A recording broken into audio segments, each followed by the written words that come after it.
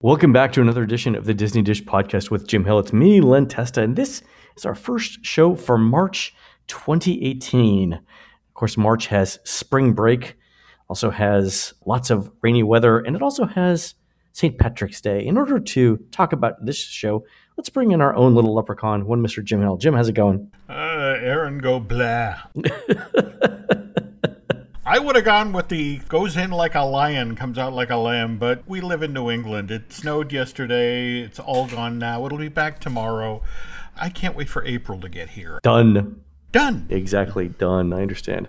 All right, Jim, before we get started on our topic today, which is about Marvel characters in Disneyland Paris and what that means for the domestic parks, quick question for you, James. One, Black Panther. Have you seen it? Yes, I have. And I've been reaching out to various folks at Disney to get their take on it because Disney had to do that rarest of rare things. Black Panther was done so well its first weekend. It was also projected to come in number one this weekend. And Disney put a projection out that it was going to make $104 million over the weekend. And then they had to come back Sunday night and go, oh, I'm sorry, we have to revise the number up to $108 million. And just this morning, Len, they had to do that again? Wow. They heard from all the theaters and it went to 112. And it's like, this isn't just a popular movie at this point. This is a genuine phenomenon. Yeah, at this point, you're talking about it being one of the top 10 grossing movies of all time. The thing that I heard from the presidents of the theater associations was it's not a question of whether it passes $1 billion in global box office, but when. Yeah, and in fact, I understand it's at 6 now. They anticipate not necessarily this coming weekend, but middle of next week or thereabouts. Here's the problem. Disney had really, really hoped that this would be a success. And in fact, if you look back as far as November of last year, they announced that the Black Panther was going to be doing a meet and greet at California Adventure, which actually started the day the film rolled into theaters. Likewise, the Black Panther was definitely going to be part of Marvel's Day at Sea, which started this past October on the Disney Magic. But of course, because of the licensing deal with Universal for Marvel Superhero Island, there was a restriction in bringing the Black Panther to Walt Disney World. However, just this past weekend, while I was making my calls and hitting my list of people to chat with, a friend of Imagineering just asked me, did you hear about the Imagineers out in front of the Wonders of Life Pavilion at Epcot? And it's like, yes, there was a story about that. And so what is the city of Wakanda hidden under? And it's like, well, it's hidden under a dome. And what does the Wonders of Life show building look like to you, Jim? So add that to the fact that the Wonders of Life building is typically tasked to be the festival center building for Food and Wine and Flower and Garden. Did you notice what's off the table all of a sudden, Len? Yeah, you can't use Wonders of Life for the festival center for Flower and Garden now. It's closed for it. Yeah. Huh.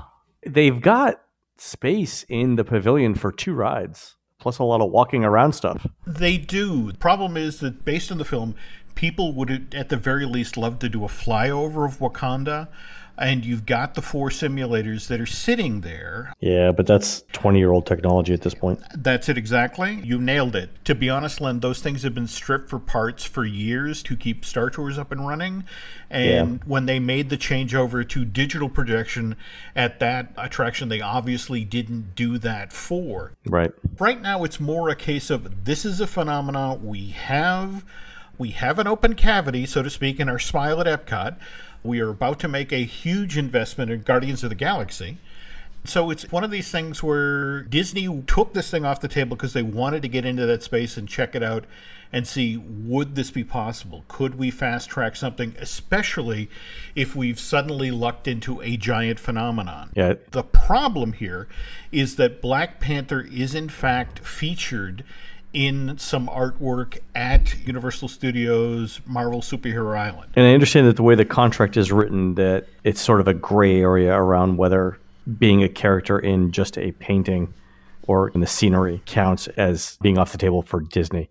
That's clearly something I think that a team of Disney and Universal lawyers are going over right now, right? So watch that space. Yeah. And let's see what happens. It's one thing to bring the Guardians coaster online in late 2019, 2020 after Ratatouille, but they're already talking about trying to get a Black Panther 2 film out inside of 2 or 3 years. Yeah, that's tough because it takes 2 years to make a film. Yeah, but right now there's suddenly a lot of financial incentive, and Black Panther will in fact be featured prominently in Infinity Wars, which comes out in May.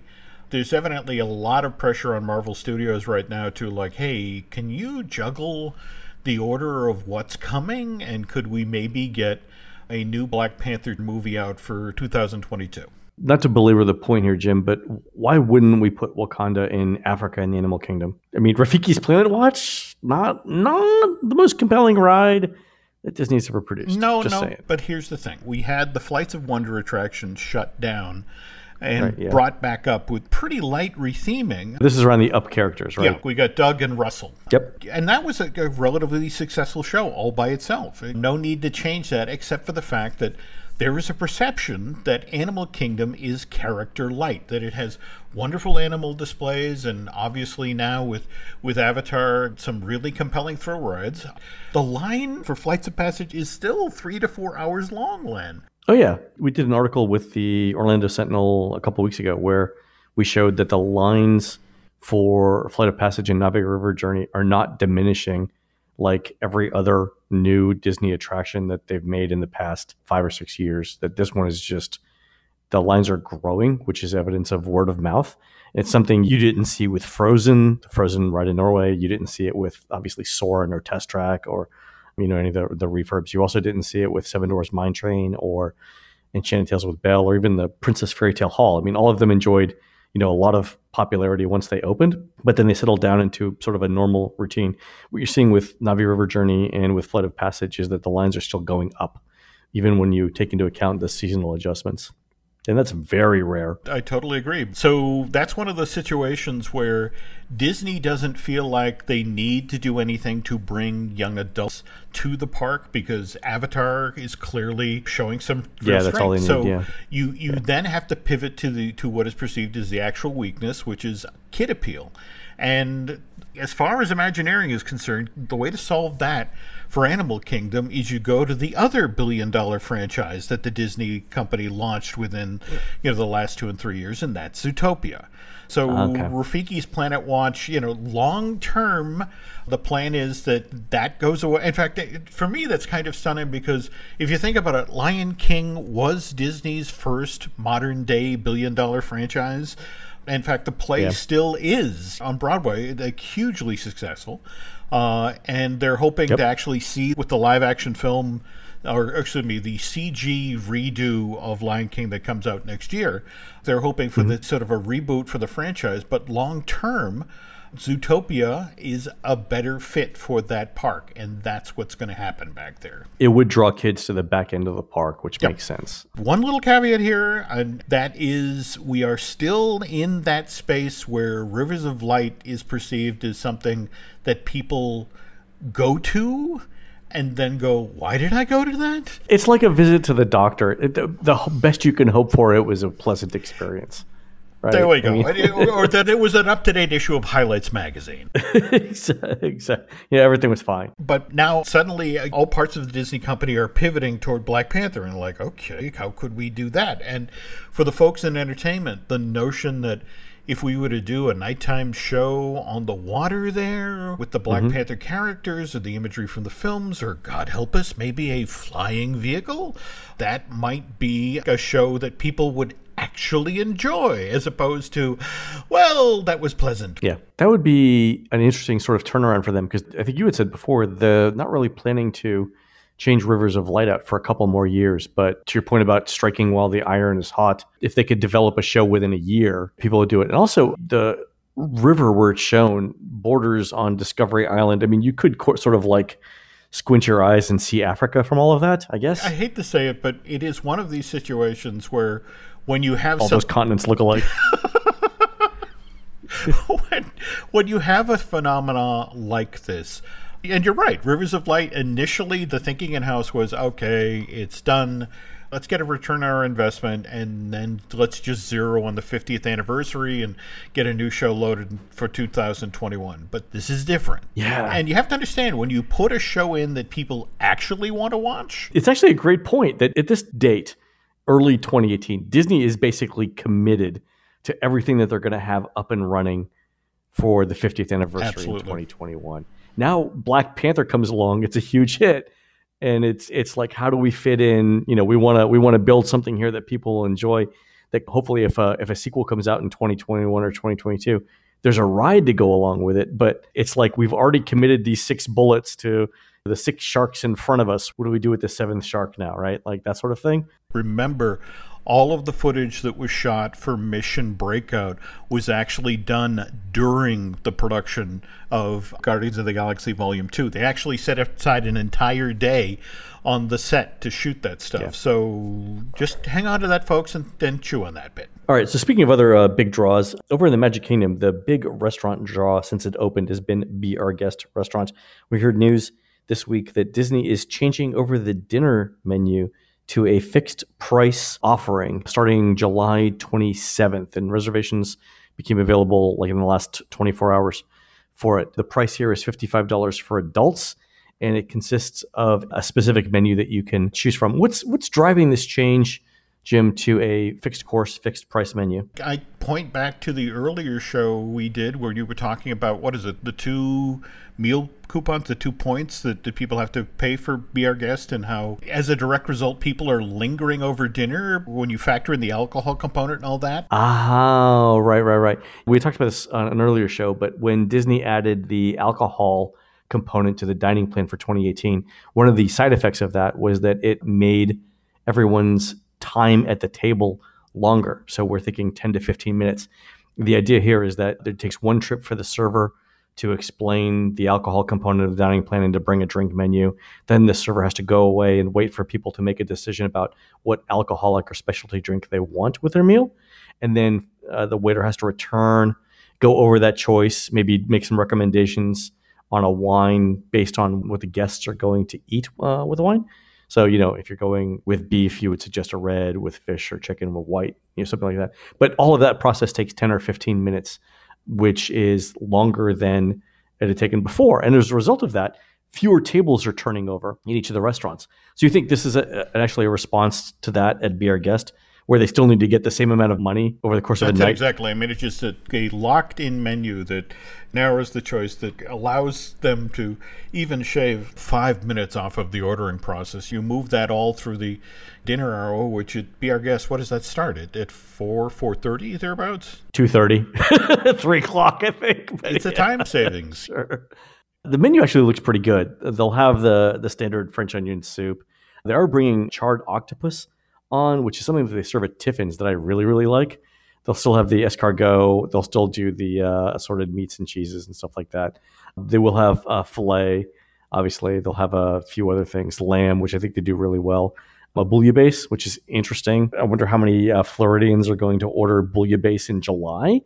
There's nothing more that I want in a humid Florida July night than to stick my face over a steaming hot bowl of soup. It just doesn't sound, but we'll see what happens. Also, they've got pork tenderloins and chicken. Price for kids, $35.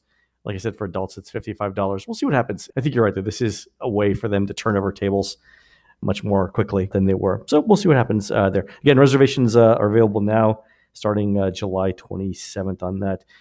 Did you see that Disney is now doing minivan service to the airports? And it's getting a very strange response from the folks who are taking it to the airport? Yeah, so remember, minivans are the service that Disney is using with the Lyft car sharing service, where you can use the Lyft app to get around on Disney property for $25 a trip, flat rate, no matter where you're going on property. And when Disney originally started out, they had, I think, 27 vans total, 25 of which were in operation at any given time.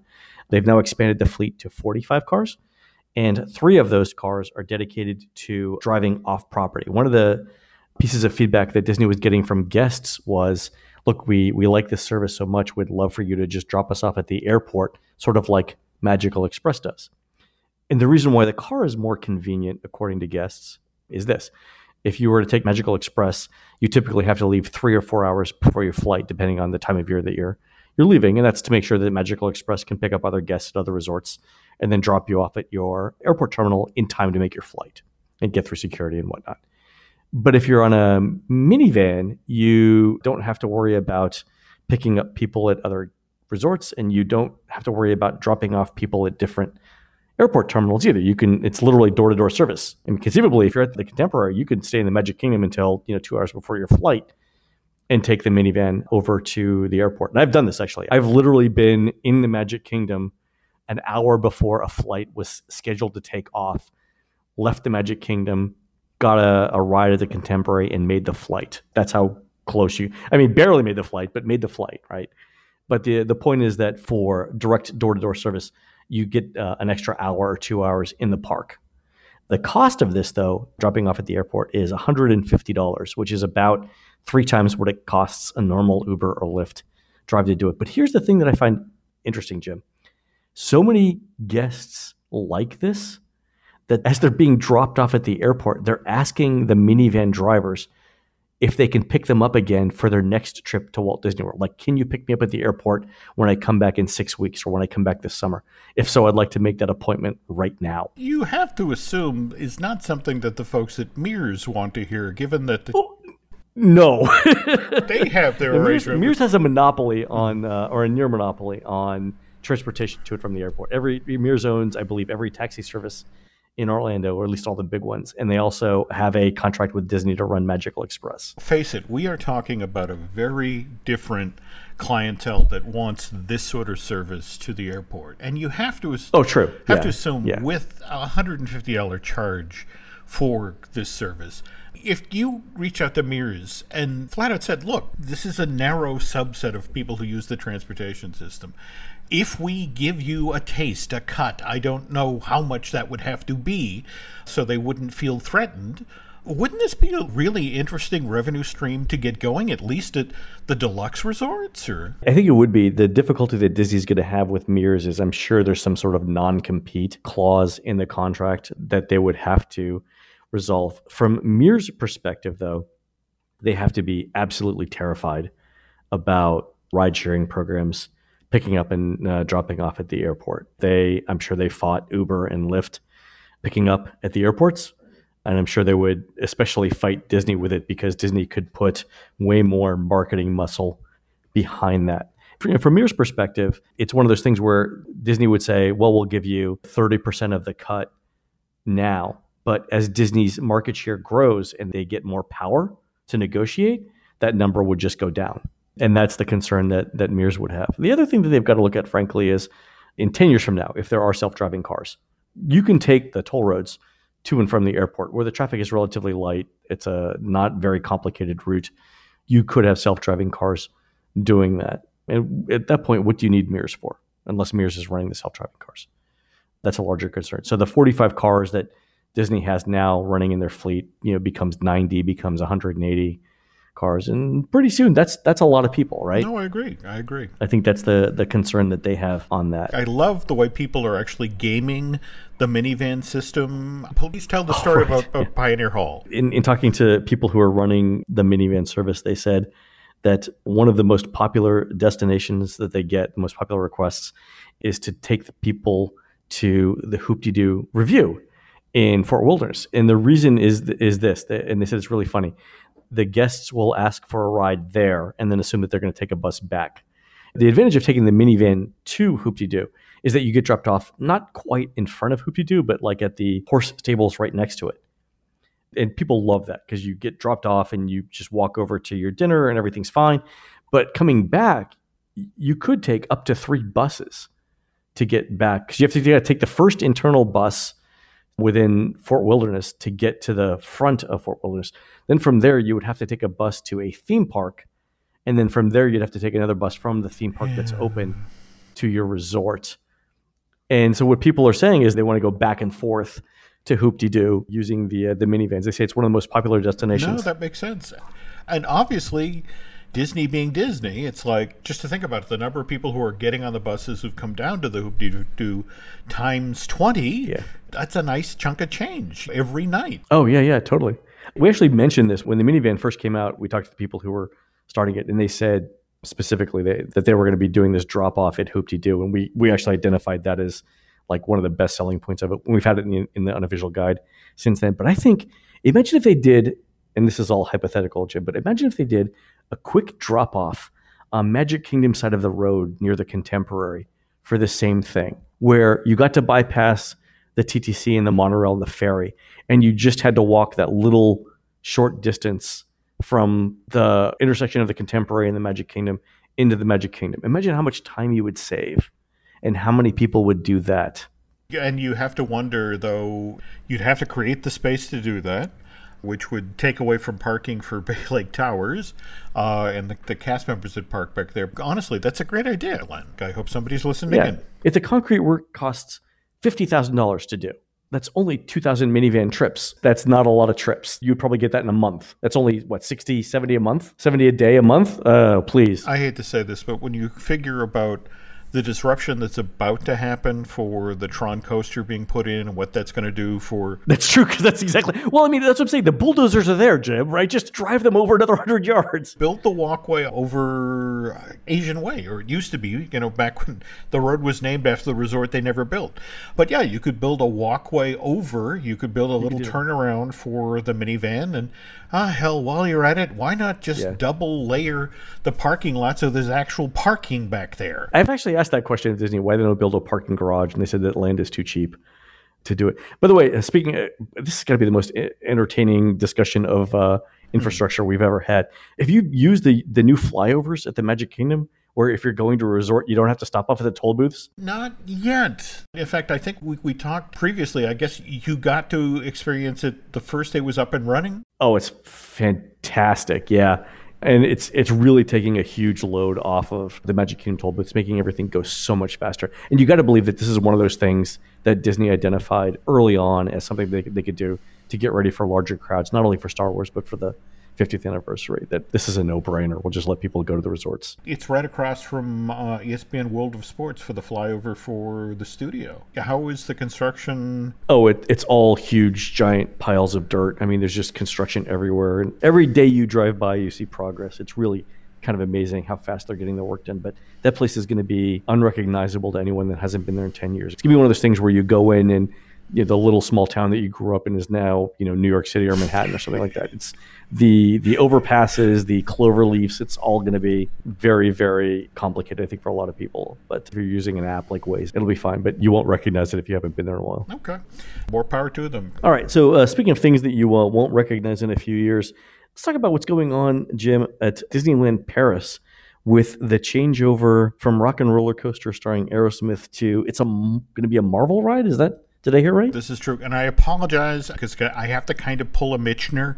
Mitch's book, Texas, that he couldn't talk about oil in Texas without first mentioning the dinosaurs. And in this case, the dinosaur I'm talking about is Michael Eisner, who back in February of 1985 revealed that Disney was going to build a studio tour in Florida. And what's funny is that when he did this was his first meeting in front of Disney shareholders. He's only been on the job for like 5 months at that point, so he's like, well, we haven't fully committed to this, but by July of 1985, not only have they fully committed, but they've cut this deal with MGM UA, where it's kind of a brilliant licensing deal, Len, in that initially Disney gets the use of the MGM name, which they felt they needed for the Florida studio project because they were trying to celebrate old Hollywood, and Disney really wasn't part of that. Disney always sort of operated outside of old Hollywood. Didn't really have a star system, wasn't really known for its live action things. I get it. So It's a 20-year deal.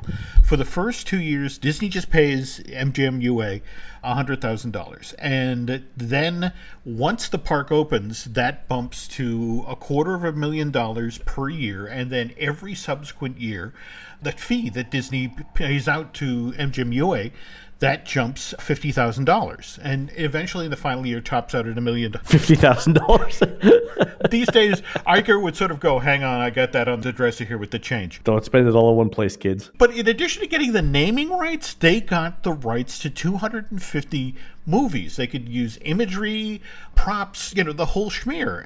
But Eisner wants to get the most possible out of this fee. Because it turns out whatever Disney attorney wrote this deal, they didn't say specifically for Florida. They said worldwide. So, May of 1987, Disney announced plans to build in Burbank the MGM Studio backlot. July of 1988, Disney and the Oriental Land Company announced that they're going to build a second gate next to Tokyo Disneyland. And what's it called? Disney MGM Japan. December of 1985, Disney signs the initial letter of agreement with the government of France to build a theme park resort outside of Paris in 2,400 hectares of beet field in Marne-la-Vallée. So over the next 15 months, Disney hammers out a contract with the French government. And the French government, they don't want one theme park. They're making a lot of concessions to Disney. They want a really for real resort, and that to them is Walt Disney World, which means multiple theme parks. Disney's pushback is, well, look, the Magic Kingdom opened in 1971, and we didn't get Epcot open till 11 years later in 1982. And so the French government is like, okay, we can get behind that idea. So what they wind up doing is the deal that they sign on March 24th, 1987, Park number 1 has to be ready to open by spring of 1992. Park number 2 has to be open by spring of 2002, in time for the resort's 10th anniversary. And finally, park number 3 has to be ready to open by the spring of 2017, in time for the resort's 25th anniversary. I'm going to have some questions about that in a second, Jim. Go ahead. All right, so he still wants to get a lot of out of the MGM thing. So November of 89, Disney announces that they're going to build Disney MGM Europe right next door to Disneyland Paris. And in fact, they're going to get it open earlier than the agreement. Rather than having it open in 2002, this park is going to be open to the public in 1996. So they're going to pivot from constructing the Magic Kingdom to 4 years later, they're going to have the studio open. But what happens is that the stock for the Euro Disneyland resort is selling so well by February of 1991 that Disney actually reaches out to the French government and goes, you know that park we said we'd open in 96? How would you feel if we opened it in 94? And the French government is like, oui. But the Imagineers raise their hand and like, that's a little crazy. We're going to have the equipment there or the people, but some of them want to actually go home and visit their families. So could we move that back a year? So they finally settle on 1995. All seems fine until the resort actually opens. The night before, on April 11th, if you watch CBS, you saw, I can't figure out why they picked Don Johnson to do this, but he's the one who introduces the future of Euro Disney moment in the special. And this is a quote, Len. For most of us, a quarter of a century from now seems like a long way off. But for the Imagineers of Euro Disney, the year 2017 is as close as tomorrow. The very next thing is a flyover of the white foam model of Euro Disney MGM. You can see the entire park at full build-out. And they addressed every one of the issues that they felt they'd done wrong in Florida.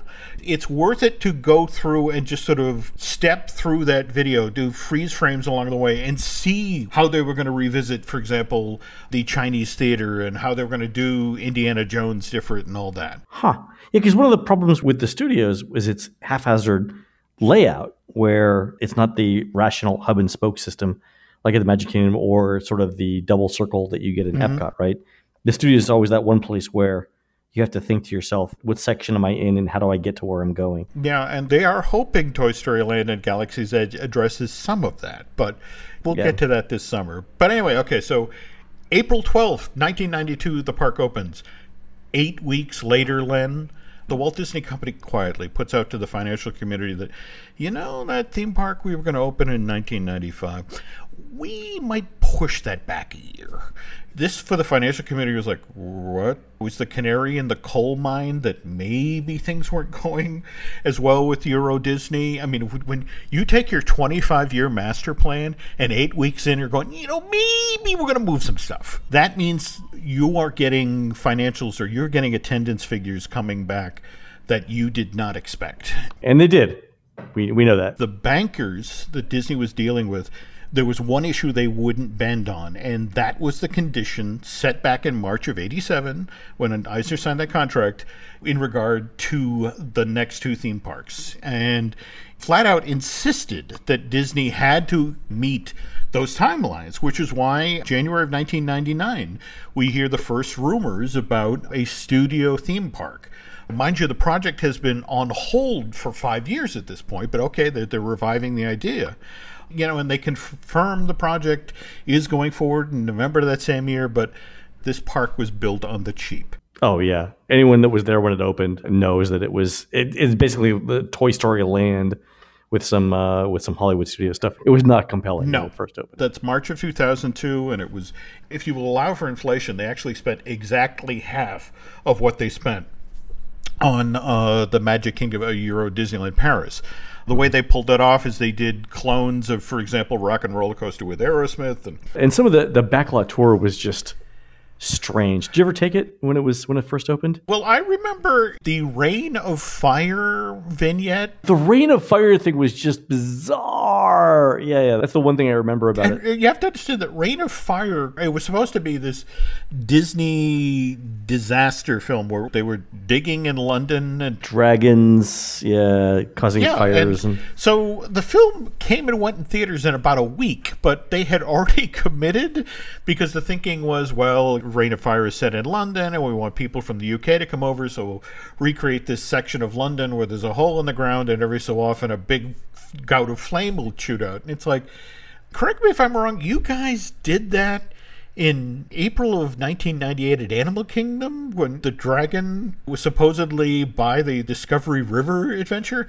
And how long did that run? Like a month? 3 months? Yeah, this thing went on to the point where, like, I couldn't remember what the name of the film was that they're supposed to be referencing, which is not a good sign. Back to the studio. So by the time the 5th anniversary of the studio rolls around, they are almost embarrassed that, look, we have to put in a new attraction. So they actually put in Toon Studios, which features 2 Pixar-based attractions, Crush's Coaster and Cars Race Rally. And those kiddie rides were also followed by the Twilight Zone Tower of Terror. Now, mind you, not the super cool version that they have at Disney Hollywood Studios, no, or for that matter, the really cool version that Tokyo Disney sees. No, they got a clone of the built on the cheap version that was built for California Adventure and opened in May of 2004. Yep. And then you had the people who were running the studios in Paris trying to decide, do we go this route? Do we go the Tower of Terror thrill ride route? Or is it a smarter play to go with the Pixar stuff? 2006, the Walt Disney Company buys Pixar for $7.4 billion. And if you're going to be a good corporate citizen and make the people back in Burbank happy, shouldn't you be doing more Pixar stuff? And that actually, for a while, is what they defaulted to. We saw that very same year, April 2006, we got Buzz Lightyear Laser Blast opened at Disneyland Paris, and then in August of 2010, as you mentioned, we got the Toy Story Playland, which to call those rides lightly rethemed is insulting to those things that are lightly rethemed, Len. Yeah. But to be fair, 4 years later, we got the Ratatouille attraction, which was themed out the wazoo and was so popular, we're now getting the Epcot version of this, which will open spring of next year. Is that the first ride that has made it over the pond to a U.S. park since Lights Motor Action? That's an interesting point. Yeah, because Lights Motor Action made the jump. That was 2005 for Walt Disney Disneyland's 50th. So, no, you're right. Yeah, so the first time, it'll be 20 years or 15 years. But now, to get to the point of what we're actually finally talking about today, folks, you want another thing that really changed Disneyland Paris? It came in August of 2009 when Disney decided to buy Marvel Entertainment for $4 billion.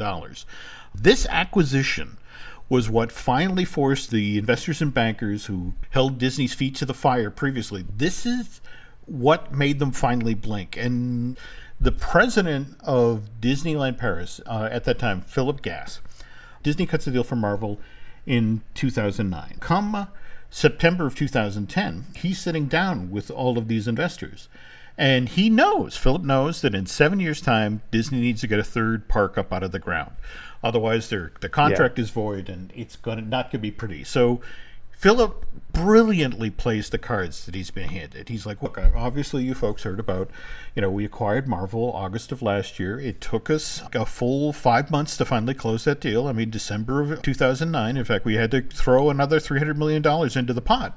But we now have all the Marvel characters. And here's the thing. We've been talking about doing a Marvel park featuring all of those characters here at Disneyland Paris. That would be park number 3.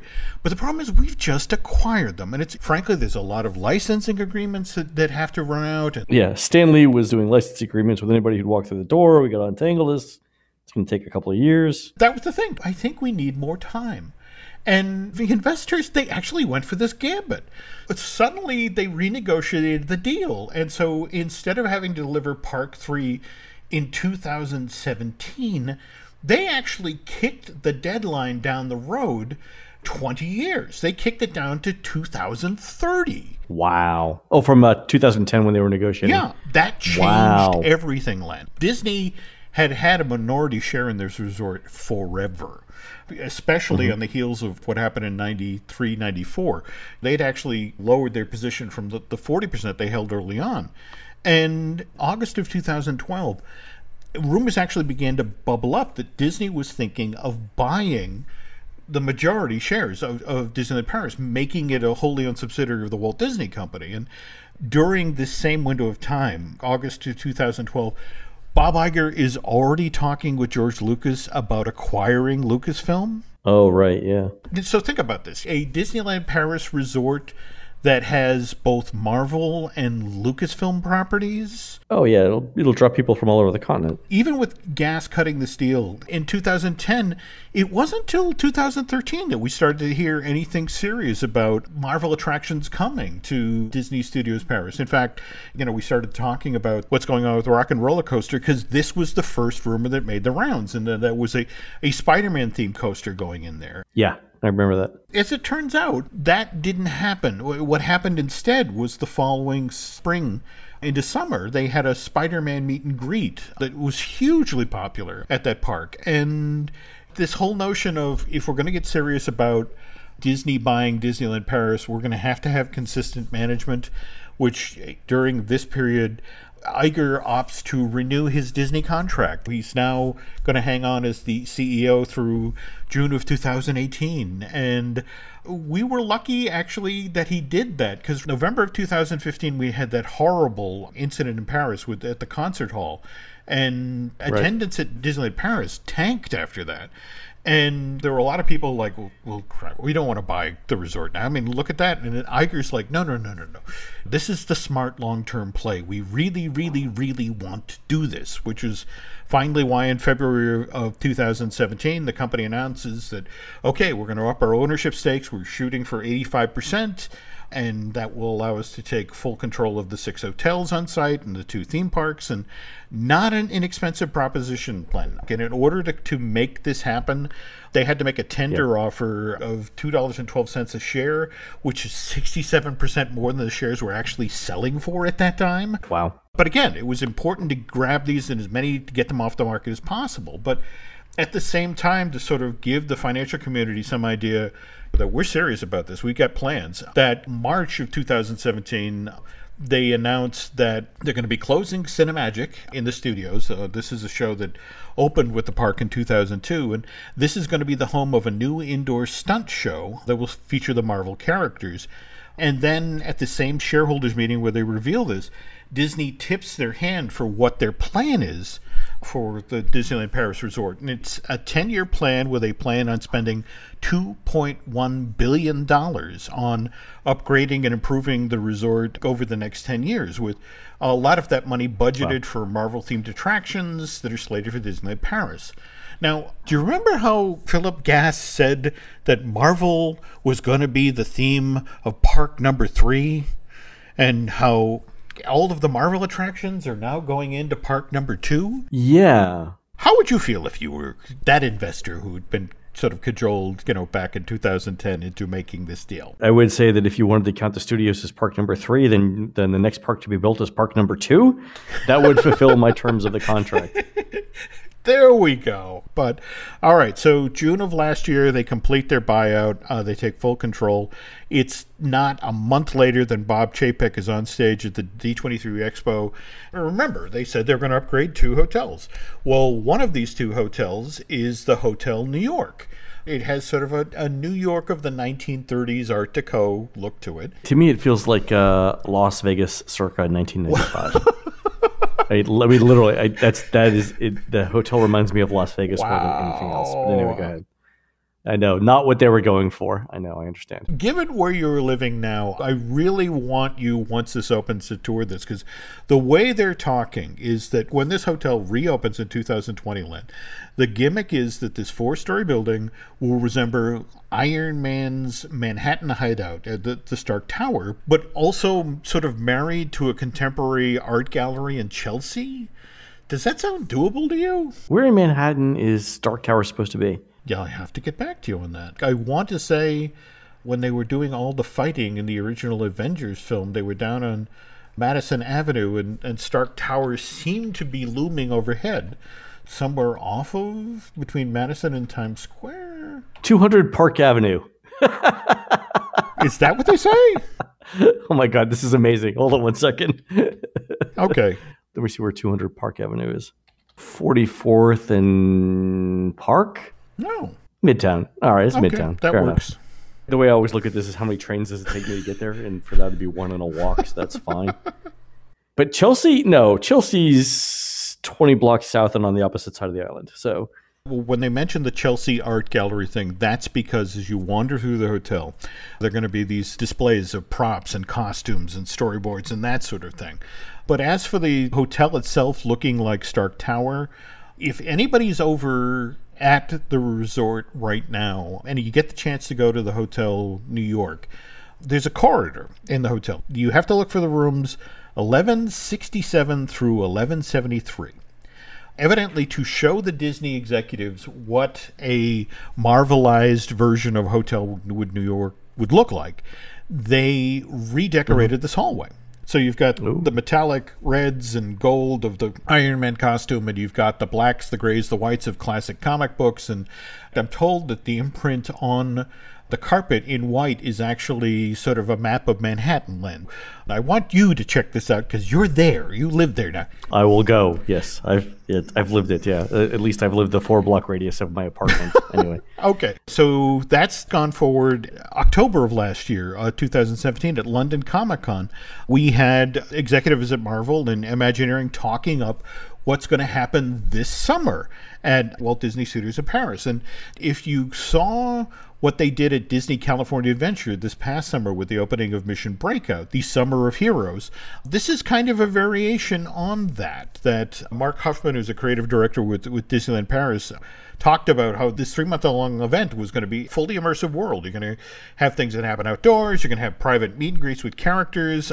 We're doing a stunt show indoors that, we're taking an existing theater and we've transformed it. We've gutted it all the way back to the cinder block walls and adding technology to pull off, to tell story. And in fact, that's the show, the one going into Cinemagic, Len. It's called Marvel Superheroes United.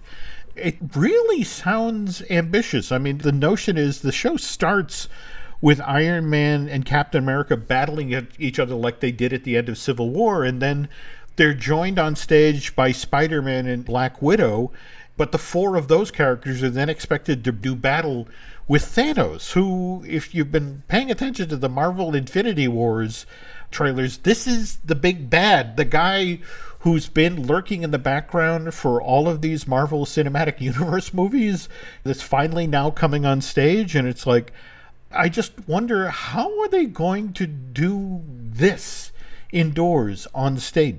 Yeah, an indoor scene, that's going to be challenging. Yeah, and meanwhile, the outdoor attraction, this is titled the Stark Expo Energy for Tomorrow, and this is a sort of a stunt show that happens around the audience where you've got the Avengers. In this case, it's Thor paired with Black Widow, who are doing battle with Loki.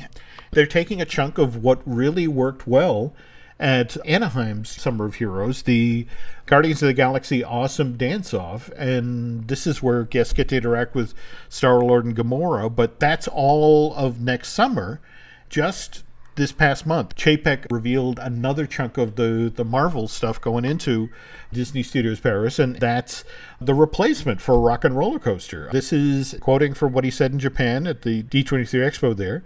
A new Marvel-themed attraction where riders will team up with Iron Man and their favorite Avengers on a high-speed, hyperkinetic adventure. What I've been told, Len, is basically...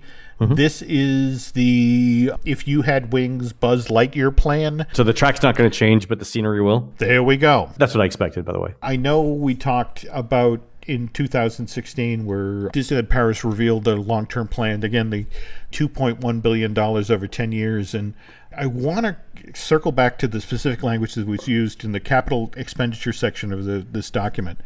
This includes, in particular, the renovation of 2 hotels and attractions, as well as a major new attraction for 2024. Now, we already know about the hotel redo. That's the Hotel New York becoming the Hotel New York Art of Marvel. We already know about previously, get a permission, I guess they're doing an upgrade of the Disneyland Paris Hotel, the one you walk under as you enter the Magic Kingdom. Likewise, we know about the Rock and Roller Coaster redo, changing out from Aerosmith to Iron Man. Renovated attraction number 2, I'm told, is Guardians of the Galaxy Mission Breakout. Oh, they did it in DCA. They can do it there, too. Well, yeah, I mean, they're virtually identical, given how hugely popular that attraction has proven to be with visitors to the Disneyland Resort in California. Yep. Then there's that major new attraction for 2024. Given that Hong Kong Disneyland is also in the middle of a Marvelization, so to speak, that last year they added their Iron Man Experience attraction that was hugely popular. Sometime later this year, they are shutting down their Buzz Lightyear Astro Blaster attraction, and in its place, going to gut all of the Buzz Lightyear show scenes in that and bring in an Ant-Man and the Wasp themed attraction. You're going to be traveling through a space and helping the Ant-Man and Wasp take down Zola. But when they were announcing this, they also announced that for 2023, in much the same way that they built Mystic Point and Toy Story Land and Grizzly Gulch outside of the berm of that theme park, they are extending Tomorrowland's footprint at Hong Kong Disneyland, and there is a massive Marvel-themed attraction that's being built on the other side of the tracks. As I understand it, the concept art that's out there basically recreates the look of Avenger headquarters that was shown in Ant-Man. We now live in a world where when Disney does something of size, they do 2 of them. I think about it. Galaxy's Edge for Anaheim, Galaxy's Edge for Orlando. Yeah. And given that the Avengers headquarters, the giant attraction, is opening at that park in 2023, and we have a major attraction opening in 2024 at Disney Studios Paris. For me, I think the smart money is on that attraction being cloned. Yeah, it sounds like it. With all the work that they're doing worldwide to get ready for Galaxy's Edge until 2019, then Disneyland's 50th. I mean, they're basically booked in through 2020 and getting things built. That only gives them 4 years to build a ride. The odds are they're not going to do something completely new in 4 years. Which brings me to my final question, though, that given that as part of the Fox acquisition deal that Iger supposedly extended his contract with the Walt Disney Company through 2021, so what's the smart money? Will he, in fact, extend through 2023, 2024, just so he can be on hand for this? Or yeah, just he's going to keep extending stuff until they don't open anything else worldwide. I noticed, probably not coincidentally, that the president of China has now changed whatever bylaws he needed to in the country's constitution in order to become president for life. Just saying. So that kind of brings us up to speed as to the whys and wherefores is the Marvel stuff that is going on at Disneyland Paris. And like I said, if I were an investor and a banker, I'd be a little concerned about the whole Park 3 thing, because, when you're told it's going to be a Marvel park. Well, it could be. They could just change the studios over and build something else, which is what I think they'll do. All right, Jim, thanks for that story. All right, folks, you've been listening to the Disney Dish podcast with Jim Hill. We are produced fabulously by one Aaron Adams. Please go on to iTunes and Stitcher and rate the show and tell us what you would like to hear next. For Jim, this is Len. We will see you on the next show.